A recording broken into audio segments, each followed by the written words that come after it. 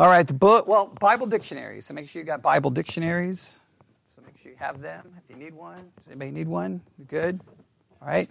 Bible dictionaries. You may want to look up the entry for the book of Jeremiah. The book of Jeremiah. In the last hour, we did kind of a biographical sketch of Jeremiah. And I wanted to read from this, if I can find it, because it does answer a question that I kind of hinted at. All right, here we go. Jeremiah, the son of Hilkiah the priest, Jeremiah, the son of Hilkiah the priest, is the writer of the book bearing his name. The book of Jeremiah is the longest prophetic book of the Bible, and more is revealed about the life of Jeremiah than any of the other prophets. Which I thought that's why we did the biographical sketch. There, I should have started the first hour with that, but I wanted to just try to explain, I wanted to just show you all the biographical information about Jeremiah in the book of Jeremiah, which I think then creates an interesting biographical sketch. Why do we know more about him than all the others? Who knows? But all of that information is there, so I wanted us to try to group it together into basically 10 points, was what we did in the first hour. Hopefully that was beneficial and hopefully helpful. So this hour we have a goal, really. Now, there's no way we can accomplish this goal, all right? So we're going to do basically a book overview of the book of Jeremiah. Now, whenever you do book overviews, it's always, or at least for me, I always feel overwhelmed when we get ready to start a book overview because I always have to decide, well, what resource do I want to kind of build my book overview with, right? Because there are, for every book of the Bible, you've got Bible handbooks, you've got dictionaries, you've got surveys, you've got all of this information, and they always structure the books somewhat, and sometimes there's lots of similarity, but there's also, especially when you get to the Old Testament books like Jeremiah, Isaiah, Ezekiel, any of the minor prophets, you've got all of this background information, historical context, and it's like, how much of that do you try to go into, right? Because you got dates and names and kings and cities and countries, and you've got all of this information. And on one hand, I'm never going to say the information is not important because it is. But at the same time, sometimes you have to question how much is that information going to help people actually interpret the book, right? In other words, if you know, here's this date, here's this date, here's this date, here's this king, you can sound really smart, right? But will it actually help in the interpretation of the book? So I'm always left with, where do we start, where do we go? So I think that what we're going to do today is we're going to utilize the Bible dictionary as kind of it's going to guide us, and then we may deviate whenever we want. And we'll see if it gets us all the information that we want. So if you have the Bible dictionary, what page is the entry for those who are looking?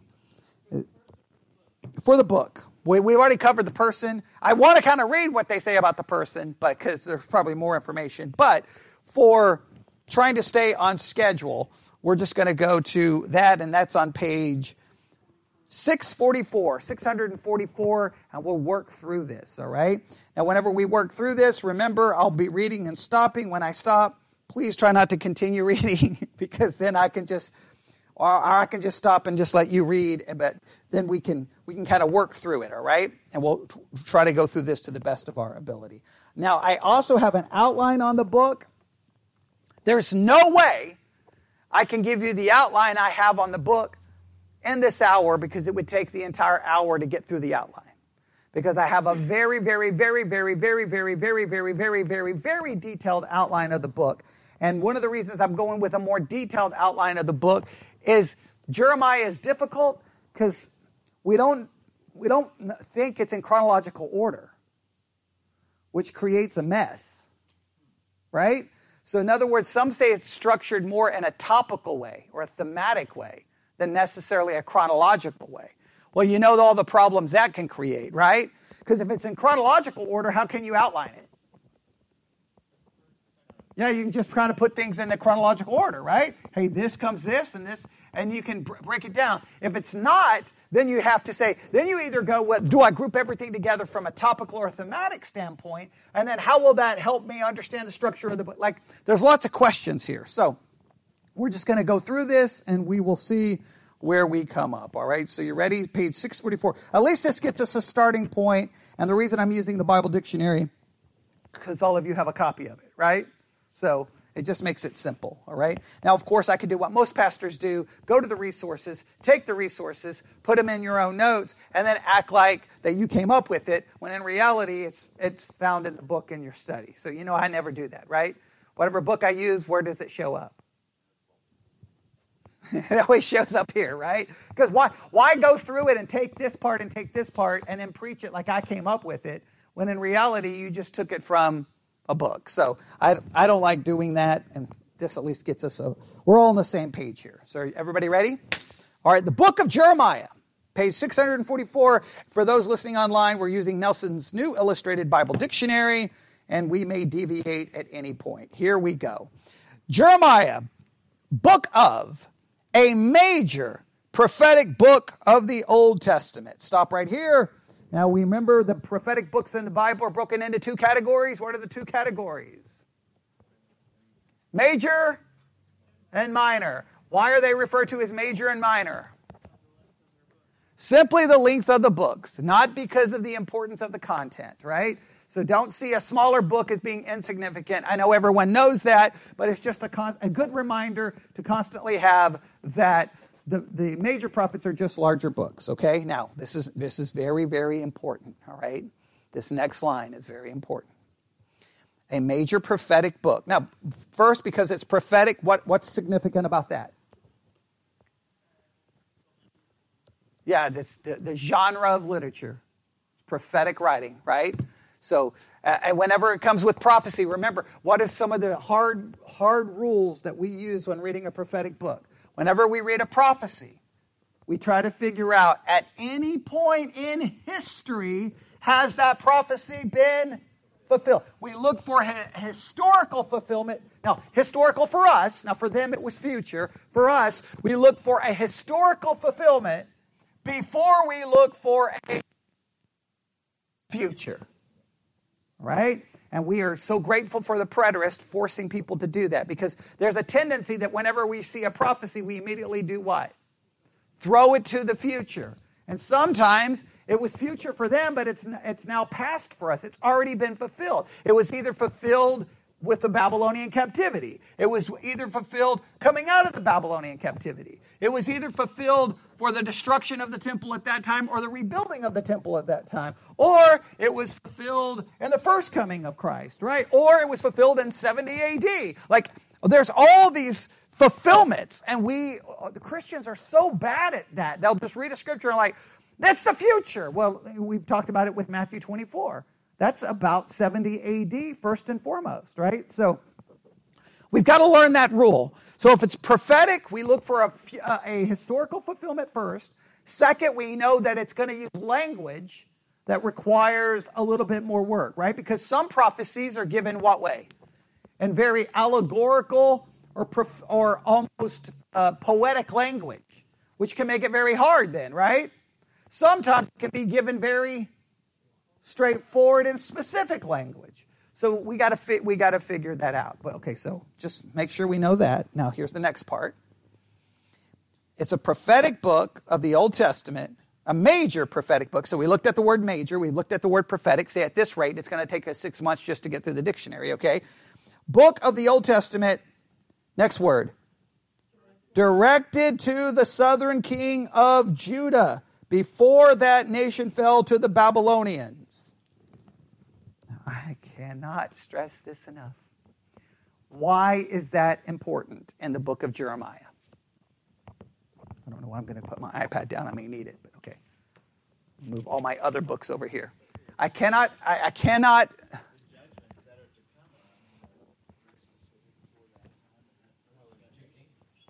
Okay, well, there's two kingdoms, right? Southern and northern. But why is it important to note that this book is directed to the southern kingdom? Okay. Well, first of all, it's important to realize that we have to interpret this in light of who it was originally to. Remember, we always have to determine, whenever we're looking at a book, what was the message to the people who originally received it, right? Because what we have a tendency to do is jump in there and put who there? We put ourselves there, right? We just kick the door in and say, get out of the way, Judah. This is about me, right? And we know people do this in the book of Jeremiah all the time, right? I know the plans I have for you, right? Is that what Jeremiah 29? I mean, y'all just went to some graduations. I'm assuming it was quoted, right? Is it Jeremiah 29? Was it? Oh, okay. I was like, give me a break. I know I've heard it once at one of your kids' graduations. Okay, so I have, and I'll never forget it. Okay, look at Jeremiah 29. Is it verse 11? I'm just joking. It is, right? Yeah, everybody look at Jeremiah 29:11 just really quick. All right. Yeah, because yeah. Yeah, I think it was David's. Yeah. Yeah, because I was like, what is happening right now? Why is this being quoted in Abilene, Texas, right? All right. Jeremiah 29. In fact, looked at verse 10. See, it's just amazing how nobody can understand even the basic context. Jeremiah 29:10. For thus saith the Lord, that after 70 years be accomplished at not high school, not college, at Babylon, I will visit you and perform my good word towards you and causing you to return to this place. For I know the thoughts that I think towards you, saith the Lord, thoughts of peace, not of evil, to give you an expected end. That you shall call upon me, and you shall go and pray unto me, and I will hearken unto you. That is for those coming out of Babylonian captivity. If I drive past another church in Abilene and see that on the sign, I'm going to lose my mind. I want to stop. Every time I see this on a church sign in Abilene, I want to go in, ask for the pastor, and say, can I meet those who are in Babylonian captivity? Because for some weird reason, you got the scripture on the sign. You've got to know who the book is to, right? That is not for us. That is for them. We got to understand that. And now, so that's another reason why it's important. Why else is it important that this was directed to Judah? Why is this important to understand? This one is big.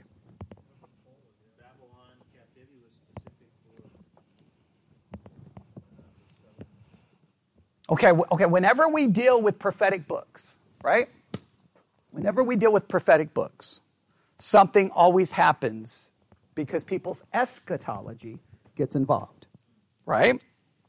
So, over and over and over again, when people are studying prophetic books, what do? They will see promises or prophecies given, and they will take those promises and prophecies and apply it or say it is fulfilled in whom? The church. They will replace Israel or Judah with the church. Correct? We know this happens. All right? So what we have to do, if this is directed towards Judah, let me ask you, is it directed towards quote-unquote spiritual Judah? Okay, can we all just be honest? No way to say that. It's impossible to say that, right? Spiritual Judah wasn't in Babylonian captivity. It's speaking of the actual nation, the actual kingdom of Judah. Now, why is that important in Jeremiah? Can anyone find the chapter in Jeremiah where a covenant is promised?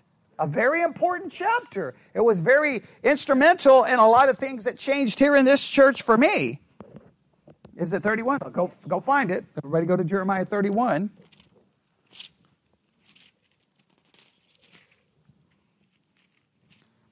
Jeremiah 31.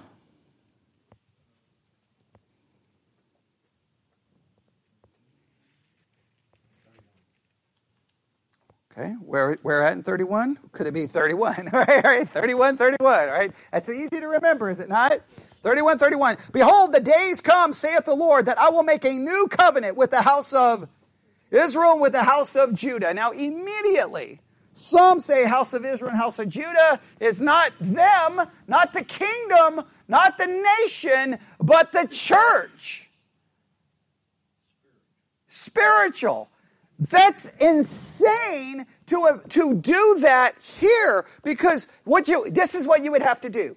If Judah and Israel are not literal Judah and Israel, then Babylon would not be literal Babylon and every other nation that is involved. So this is what I would challenge anyone to do. For those who are participating in the Bible study exercise on this, here is your first big assignment. I want you to go through the book of Jeremiah, and I want you to find out, just make a list of every time Israel and Judah is mentioned by name.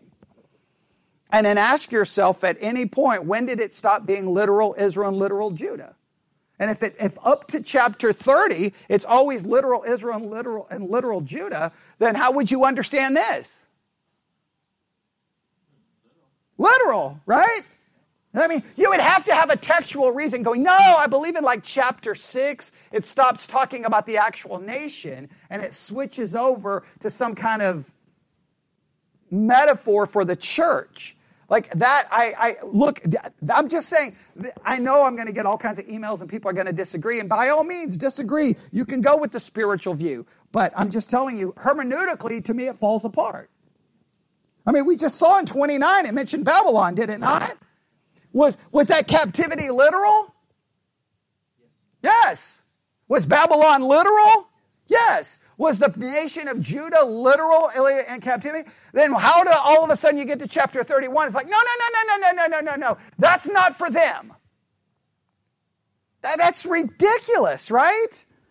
Or, no, it's just now for the rent. No, it's for the nation, right? And what does he say? I will make a new covenant with the house of Israel, with the house of Judah. Not according to the covenant that I made with... that clearly is whom? Israel, right? Their fathers. In the day that I took them by the hand and brought them out of the land of... I mean, how many more clues do you need, right? Which my covenant they break, although I was a husband unto them, saith the Lord. But this shall be the covenant I will make with the house of Israel. After those days, saith the Lord, I will put my law in their inward parts and write it in their hearts, and I will be their God, and they shall be my people. Seemingly to imply that there's going to come a day that something's going to happen to Israel, and they will be saved. They will be restored. Something is going to happen, right, to Israel. That's the covenant. Now you say, well, wait a minute. How do we fit in? We're grafted in, it appears in Romans, right? We're grafted in. And why are we grafted in?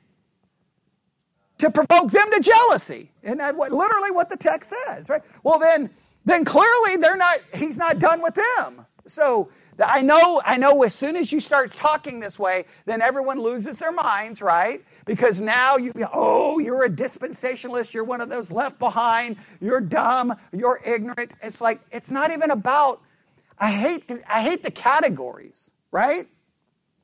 It's not about the category you want to throw me in or the tribe you want to associate with me or associate me with. It's about what? Trying to figure out what's the correct hermeneutic. That's all it's about. To me, this is not even about eschatology. It's about what? If the message of the book is directed to the southern kingdom of Judah, then I have to see them as the literal kingdom of Judah. And if I start creating some kind of spiritual group, then at what point do I do that with the other nations? Right? I'll give an example.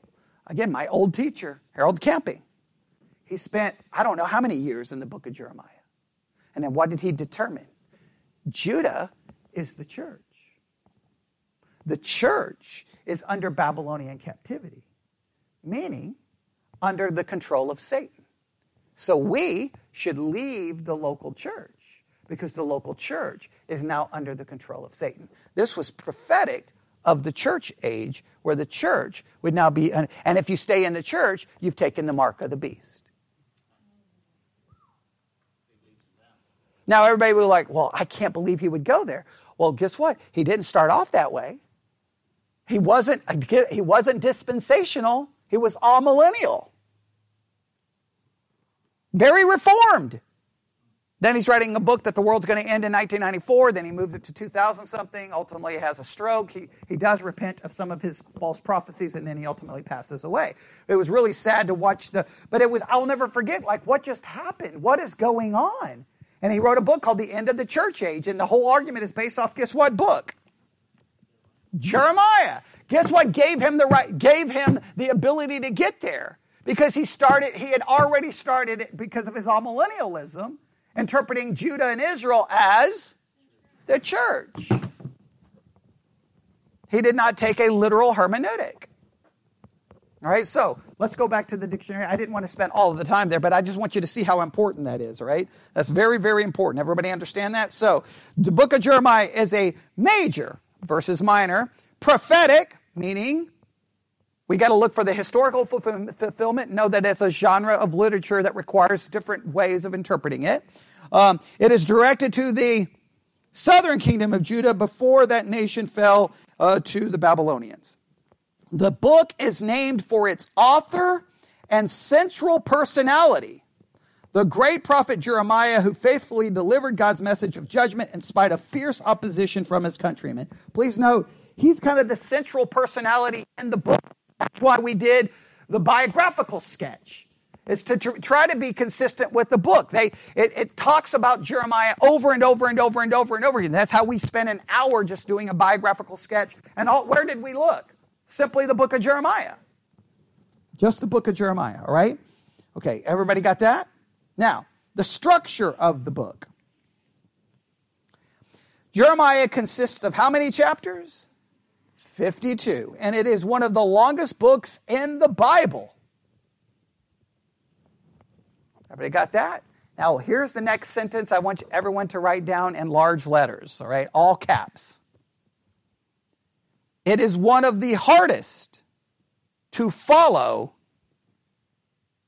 and understand.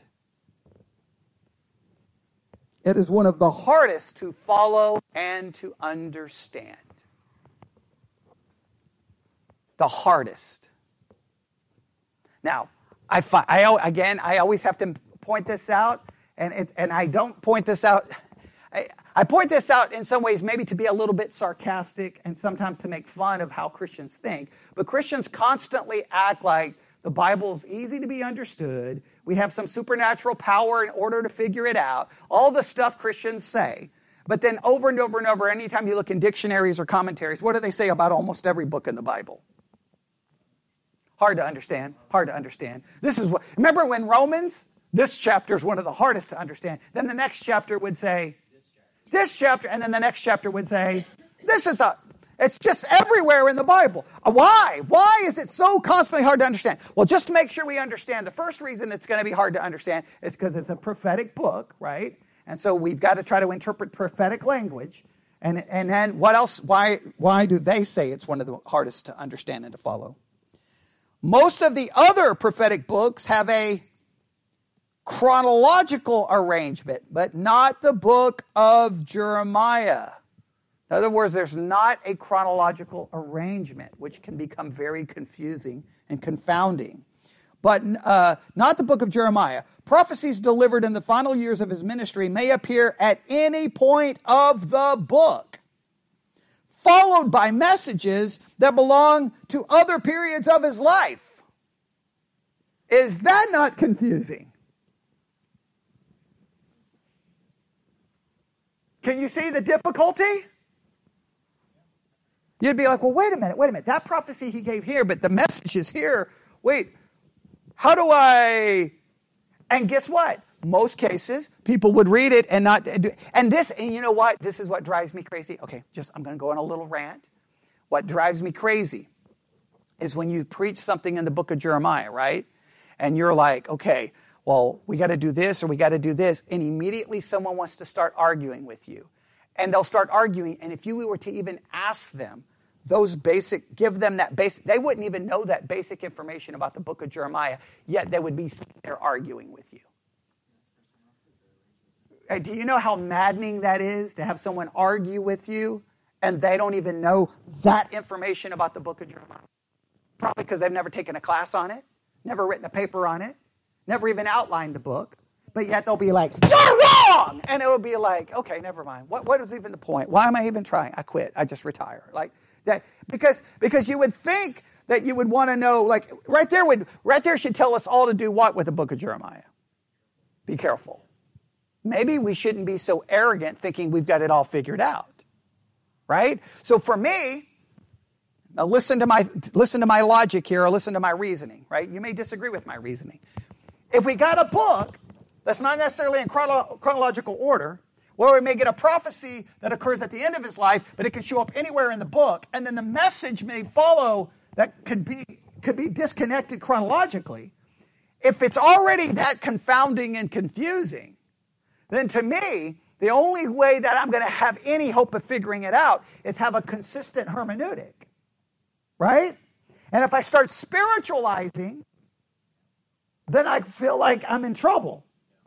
So if I pull back and go, no, what I'm going to do is I'm going to hold to a very literal, consistent, then I think I have some hope. That's my argument. All right, let's see what else they have to say here, right? Mingled. Okay, so let's read this whole thing again. Most of the other prophetic books have a chronological arrangement, but not the book of Jeremiah. Prophecies delivered in the final years of his ministry may appear at any point in the book, followed by messages that belong to other periods in his life.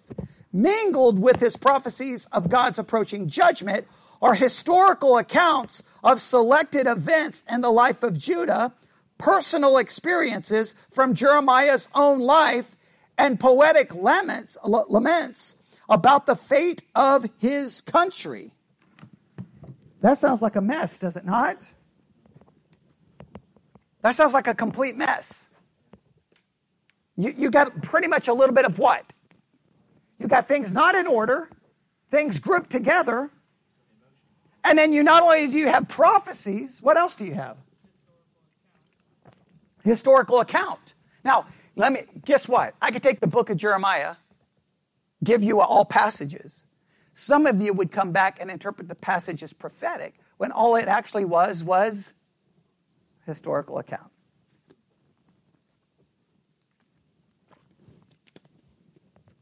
And in some cases, if the pastor says, no, that's a historical account, the church member will tell the pastor, you don't know what you're talking about. So then it doesn't even matter if you go to school, because it's a waste of time. So I'm just telling you. All right. I know I'm very jaded on it, but I've watched this all play out. And then some of the are selected events in the life of Judah, personal experiences from Jeremiah's own life. And then please note that next part, poetic laments. Now, why is that going to even add more confusion? Yeah, completely. What happens when it's poetic? Hyperbolic. What else? Not always literal. Oh, wait a minute. Are we trying to use a literal hermeneutic? Oh, see, now we got problems, right? If it's poetic and it's prophetic, then it can become very pathetic, right? All right? Okay? Because now it's going to be very hard, right? Because if it's poetic and it's prophetic, do I understand the fulfillment of the prophetic using the poetic language? Or do I simply say the poetic language is prophetic, telling me what's going to happen, but it's not going to be literally fulfilled the way it's being described? Oh, that creates all kinds of problems. You see why that can create a problem? Because possibly, listen, it could be a poetic prophecy about the return from Babylonian captivity. But because it describes the return of the Babylonian captivity in such a poetic language, we immediately say, it wasn't fulfilled. So then we look for a future. You see all the problems that could cause? That could cause some serious problems. All right? It is important, here we go, to be aware of this if one wants to understand the message of the great prophetic book. So we got to beware. We got to, this is what, when you start reading the book of Jeremiah, the first page should be warning, misinterpretation ahead. because that's exactly what's going to happen. In fact, the whole Bible should just have that warning. Warning, misinterpretation ahead, because we struggle with this stuff. This is like different language, different time, different everything, okay? And I know we're not even getting anywhere close to this, but that's okay. Let's see what we can accomplish here, right? Next, all right, now this is what they're going to offer here. Basically, the first half of the book, chapters 1 through 25, contains Jeremiah's prophecy of God's approaching judgment against Judah because of its sin and idolatry. So they're going to try to simplify it. First 25 chapters. Now, again, please note, this is an oversimplification. Right? Now, the reason you sometimes offer these oversimplifications and outline is to try to help people grab onto something, right? Well, at least you can go I at least have some idea. So the first 25 chapters, according to the Bible dictionary, is about what? It's prophetic of coming judgment on whom? Judah for their sin and idolatry. So don't start looking for, this is not future, this would be pointing to judgments that we believe occurred historically, right, historically. We'd point to the Babylonian captivity. Egypt comes into play, I think in the first 20, maybe it's in the last section. Okay, I don't remember exactly. So I won't mention Egypt right now. But the point is these are, and we believe these judgments are what? Literal. Now they could be described poetically, but they're still literal judgments. Right, so at least keep that in mind, okay? So far, so good? All right. Then the second half, chapters 26 through 52, contains a few of his prophecies, but the main emphasis is on Jeremiah and his conflicts with the kings who ruled in Judah during his ministry. Also included near the end of his book is a report on the fall of Jerusalem and Judah's final days as a nation, along with a narrative about Jeremiah's flight into Egypt. There's Egypt, comes into play, with other citizens of Judah following the fall. All right, so the first half seems to be maybe the easiest part to understand, right? Prophecies coming against Judah. The second, there's a lot going on there, right? You got some prophecies. You got some basically, what would we call it? We got prophecies. What else would we call that? Historical accounts of Jeremiah and his conflict with the kings. And then his basically going into Egypt. And then the fall of Jerusalem. So, I'm not going to say this is perfect. I'm not going to say this is perfect. But they break this into two parts, right? The first is how many chapters? 25. The second goes from 26 to 52, right? The first half, you can almost, and I'm not saying this is perfect, prophetic coming judgment on Judah. The second part is more historical, relaying the things that happened to Jeremiah, the people involved. Now, obviously, we think there's some prophecies in there, yes, but that's the main emphasis is on the historical. Because we just saw Jeremiah 31, which is clearly prophecy, right? But that's an easy way to kind of break it up. Right? There's kind of the structure of the book. Sounds good? All right. If you wanted a simple, you could say chapter 1 would be introduction, right? And then prophecies, and then the rest after 26 following would just kind of be, historical accounts. But again, that's not even perfect, but all right. They offer kind of a simple outline here. I got a different outline that's far more involved, but we'll see. We're not going to get to that right now. All right, then they have authorship and date. All right, now, just remember, when it comes to authorship and date, the author of the book, it's always good to know, in this particular case, Jeremiah is featured all throughout the book, so it may be a little easier to establish. The dating of the prophetic books have always been a source of conflict, right? Why has there always been a source of conflict over the prophetic books? Why? Going all the way back to higher criticism coming from Germany to the United States. What happens if you pick a date for the prophetic books that are much later? then they're not. Well, the argument can become they wrote it as if this was predicted, but it wasn't predicted. It was written after, therefore it's not actual prophecy. Right? That's always the argument, right? That's always the argument, okay? Just so that you know. All right, let's see what they say.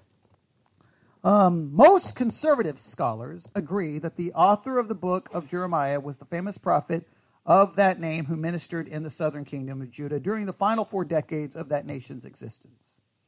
But some scholars claim the book's disjointed arrangement proves it was compiled by an unknown author sometime after Jeremiah's death. The book itself gives us a clue about how it may have taken its present form. Now, I do agree that the book is a disjointed mess. All right? So, I am more than willing to hear any scholar going, man, Jeremiah may... Because just make sure we understand. Just because you may say it wasn't written by Jeremiah doesn't mean that you're automatically throwing out its prophetic nature, right? What you're simply saying is the book was compiled at a later time, but that still records the actual things that happened during Jeremiah's time, and the prophecies were still prophecies. Does that make sense? We're talking about how the book was compiled. Everybody understand that? Because remember, I know we always want to believe that someone just wrote it and it just then fell from heaven, ready to go. But it doesn't always work that way, does it? Okay, so let's see what they have to say here, all right? After prophesying against Judah for about 20 years, the prophet Jeremiah was commanded by God to put his message in written form. He dictated this to his scribe or secretary, Baruch, who wrote them on a scroll. You can look at chapter 36 just to verify this. Look at chapter 36, verses 1 through 4.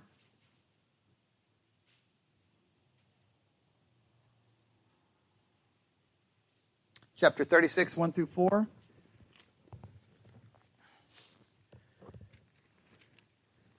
Okay, chapter 36, verse 1. And it came to pass in the 4th year of Jehoiakim, the son of Josiah, king of Judah, that the word came unto Jeremiah from the Lord, saying, Take thee a roll of a book and write therein the words that I have spoken unto thee against Israel and against Judah and against all the nations from the days I've spoken unto thee from the days of Josiah even unto this day. So here he's literally commissioned by God to do what?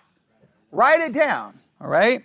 It may be that the house of Judah will hear all the evil which I propose to do unto them, that they may return every man from his evil ways, that I may forgive their iniquity and their sin. Then Jeremiah called Baruch, the son of Neriah, and Baruch wrote from the mouth of Jeremiah all the words of the Lord which he had spoken unto him upon a roll of a book. So now you see how it works? Even though Jeremiah is told to write it, Jeremiah, in a sense, speaks it, and then who actually writes it? Baruch, all right? And then Jeremiah commanded Baruch, saying, I am shut up, I cannot go into the house of the Lord. Therefore go thou and read in thy roll, which thou hast written from my mouth, the words of the Lord into the ears of the people in the Lord's house upon the fasting day, and also thou shalt read them in the ears of all Judah and come out of their cities. So God gives the words to Jeremiah. Jeremiah gives them to Baruch, and Baruch writes them, and then he goes and reads them to the people. All right? So, let me go through this passage again. After prophesying against Judah for about 20 years, the prophet Jeremiah was commanded by God to put his message in written form. He dictated this to his scribe or secretary Baruch, who wrote them on a scroll. Because Jeremiah had been banned from entering the royal court, he sent Baruch to read the message to King Jehoiakim. To show his contempt for Jeremiah and his message, the king cut the scroll apart and threw it in the fire. Look at chapter 36, verses 22 to 23 to verify that. For time's sake, I'll just have you look at it and tell me if you see it or don't see it. 36, 22 to 23.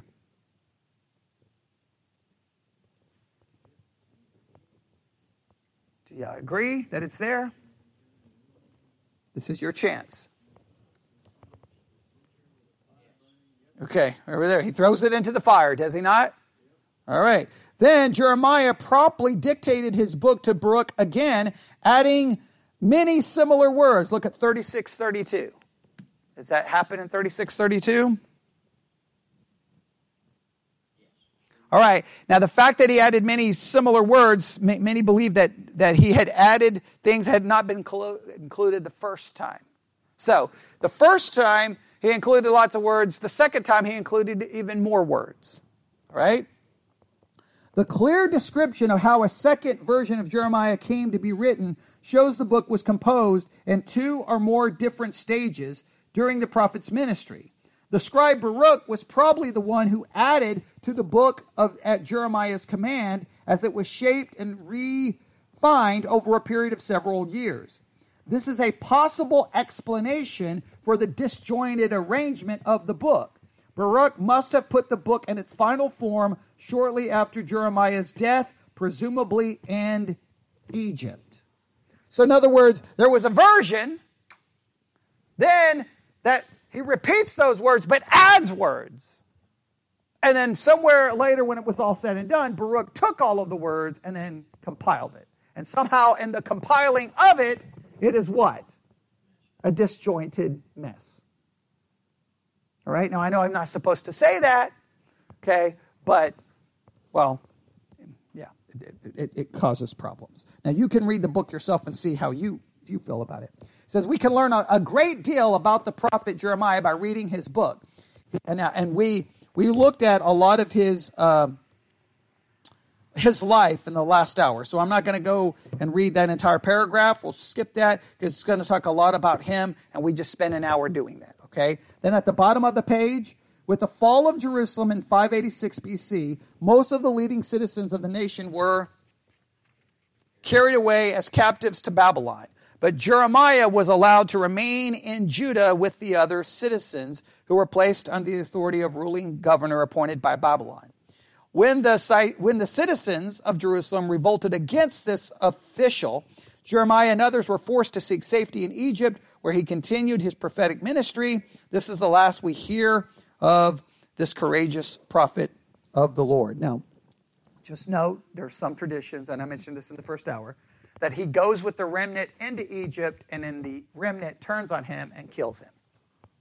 And he dies in Egypt. So even the people he tried to minister to ultimately kills him. So, all right. The historical setting. The book of Jeremiah belongs to a chaotic time in the history of God's covenant people. Jeremiah's native land, the southern kingdom of Judah, was caught in a power squeeze between 3 great powers: Egypt, Assyria, and Babylonia. All right, or Babylon. As these empires struggled for dominance with one another, the noose grew tighter around Judah's neck. To protect its borders, Judah entered into an alliance with Egypt against the Babylonians, but Jeremiah realized the alliance was too little and too late. For years, his beloved nation had risked disaster as it rejected worship of the one true God, turned to pagan gods instead. Immorality, injustice, graft, and corruption prevailed throughout the land. God revealed to the prophet that he intended to punish his covenant people by sending the Babylonians to destroy Jerusalem and carry the people into captivity. Jeremiah preached the message of judgment faithfully for about 40 years. At the beginning of his ministry, it appeared briefly that conditions might improve. King Josiah ruled from 641 or 640 to 609 BC, began reforms based on God's law, but at his death, the dark days of paganism returned. Josiah's successors continued their reckless pursuit of idolatry and foolish alliances with Egypt against the Babylonians. So just make sure we remember something here. Very important practical lesson is whoever you bring into power politically, right? They can make all the laws that you can come up with, right? And they can try to push back. They can try to stop certain practices and certain activities.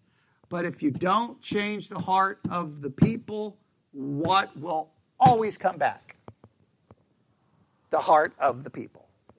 So you can say, we're going to fight this politically, we're going to pass laws, and you may get a temporary victory. You may look at us, we've accomplished it. Until what? What is inside the people is going to come out, right? You can pass a law against alcohol called prohibition.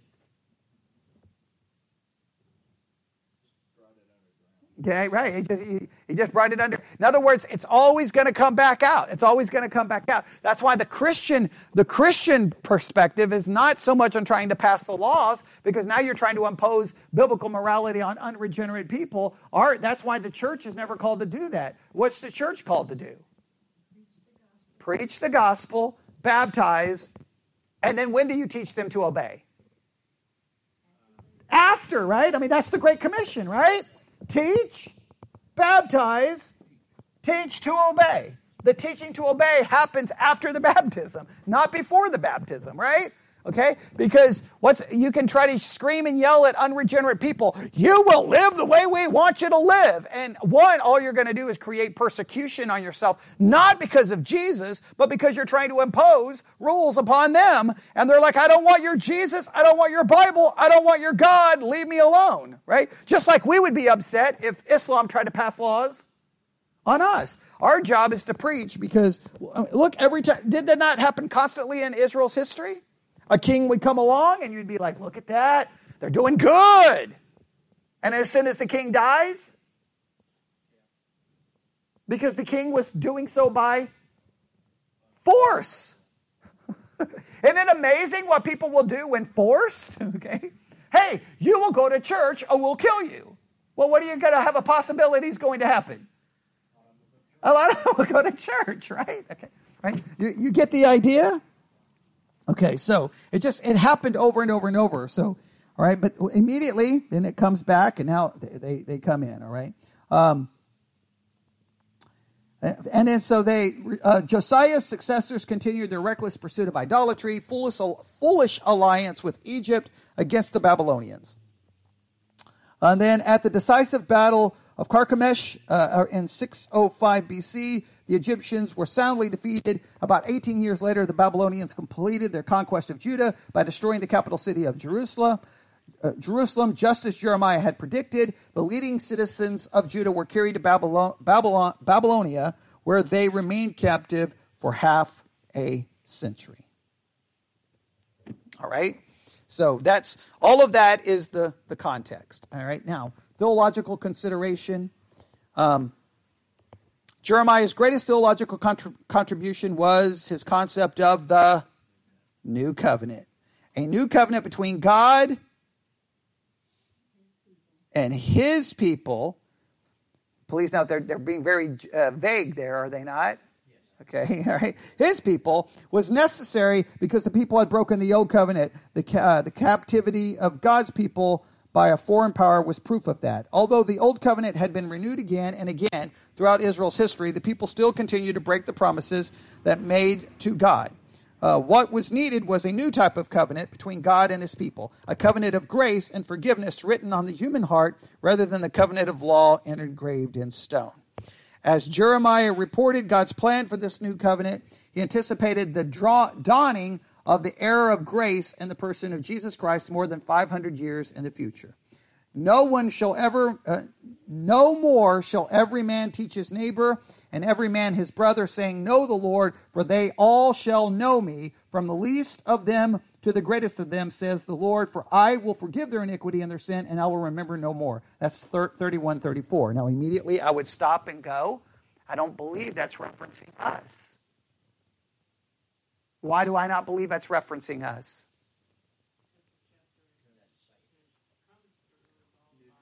Well, first it says they're not going to have any need for anyone to teach them. I don't know about you, but I think you guys still need some teaching. I think this is a reference to some future fulfillment for Israel, and they won't need anyone to teach them because, well, if depending on how we go for a fulfillment, Christ may actually be present. And so, I think things are going to be really different, right? So important is Jeremiah 31 through 34 in biblical theology that it is the longest continuous Old Testament passage to be quoted in full in the New Testament, right? Now, special consideration, we'll end with this. Jeremiah was a master at using figures of speech, metaphors, and symbolic behavior to drive home his message. Oh, no. All right, so here's what, For those who are participating in the Bible study exercise, your first 2 assignments are very simple. 1, go through all the book of Jeremiah and do what? How many times Judah and Israel is mentioned? And ask yourself, is that referring to an actual nation, or is it symbolic, figurative, metaphorical, allegorical? All right. Second, I do want you to go through the book of Jeremiah, just skimming it, and make a list of all the figurative, symbolic, allegorical language that is being utilized. All right. And just make a list of all the verses, okay? Because it says that Jeremiah was a master at using figures of speech, metaphors, and symbolic behavior to drive home his message. They're going to give us some examples. Quickly, go to Jeremiah chapter 1.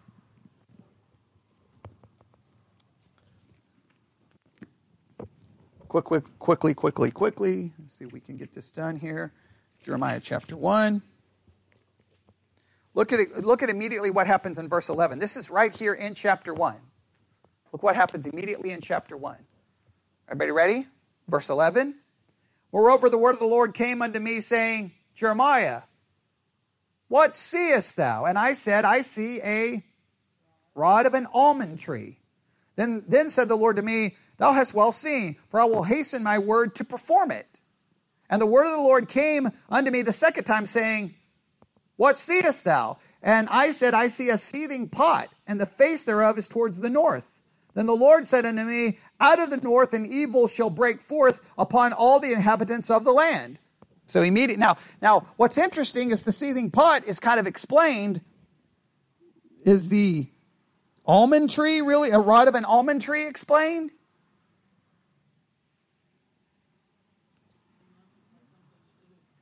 Well, yeah, I know. So I'm just saying immediately we got something to try to figure out, right?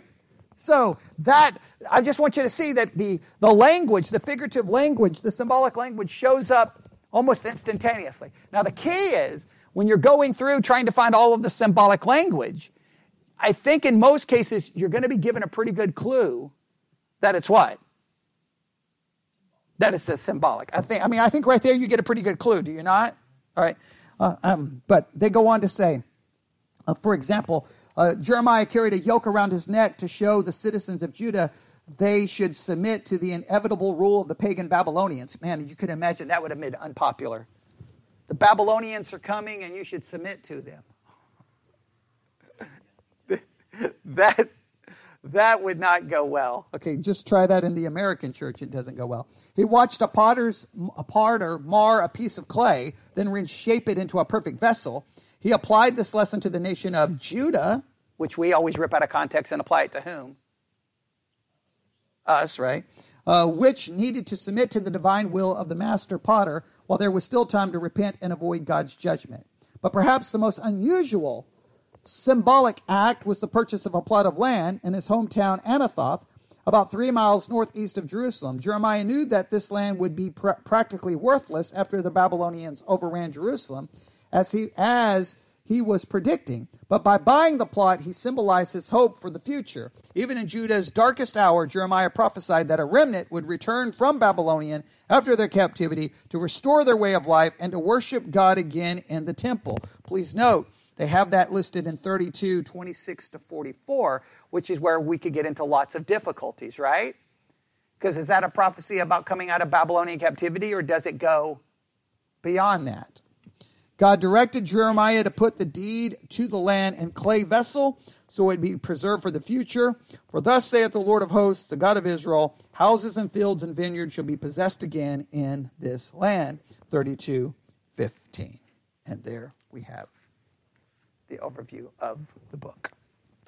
Right? So what can we take away from the overview of the book? It is a book that presents great complications. Those complications are based off what?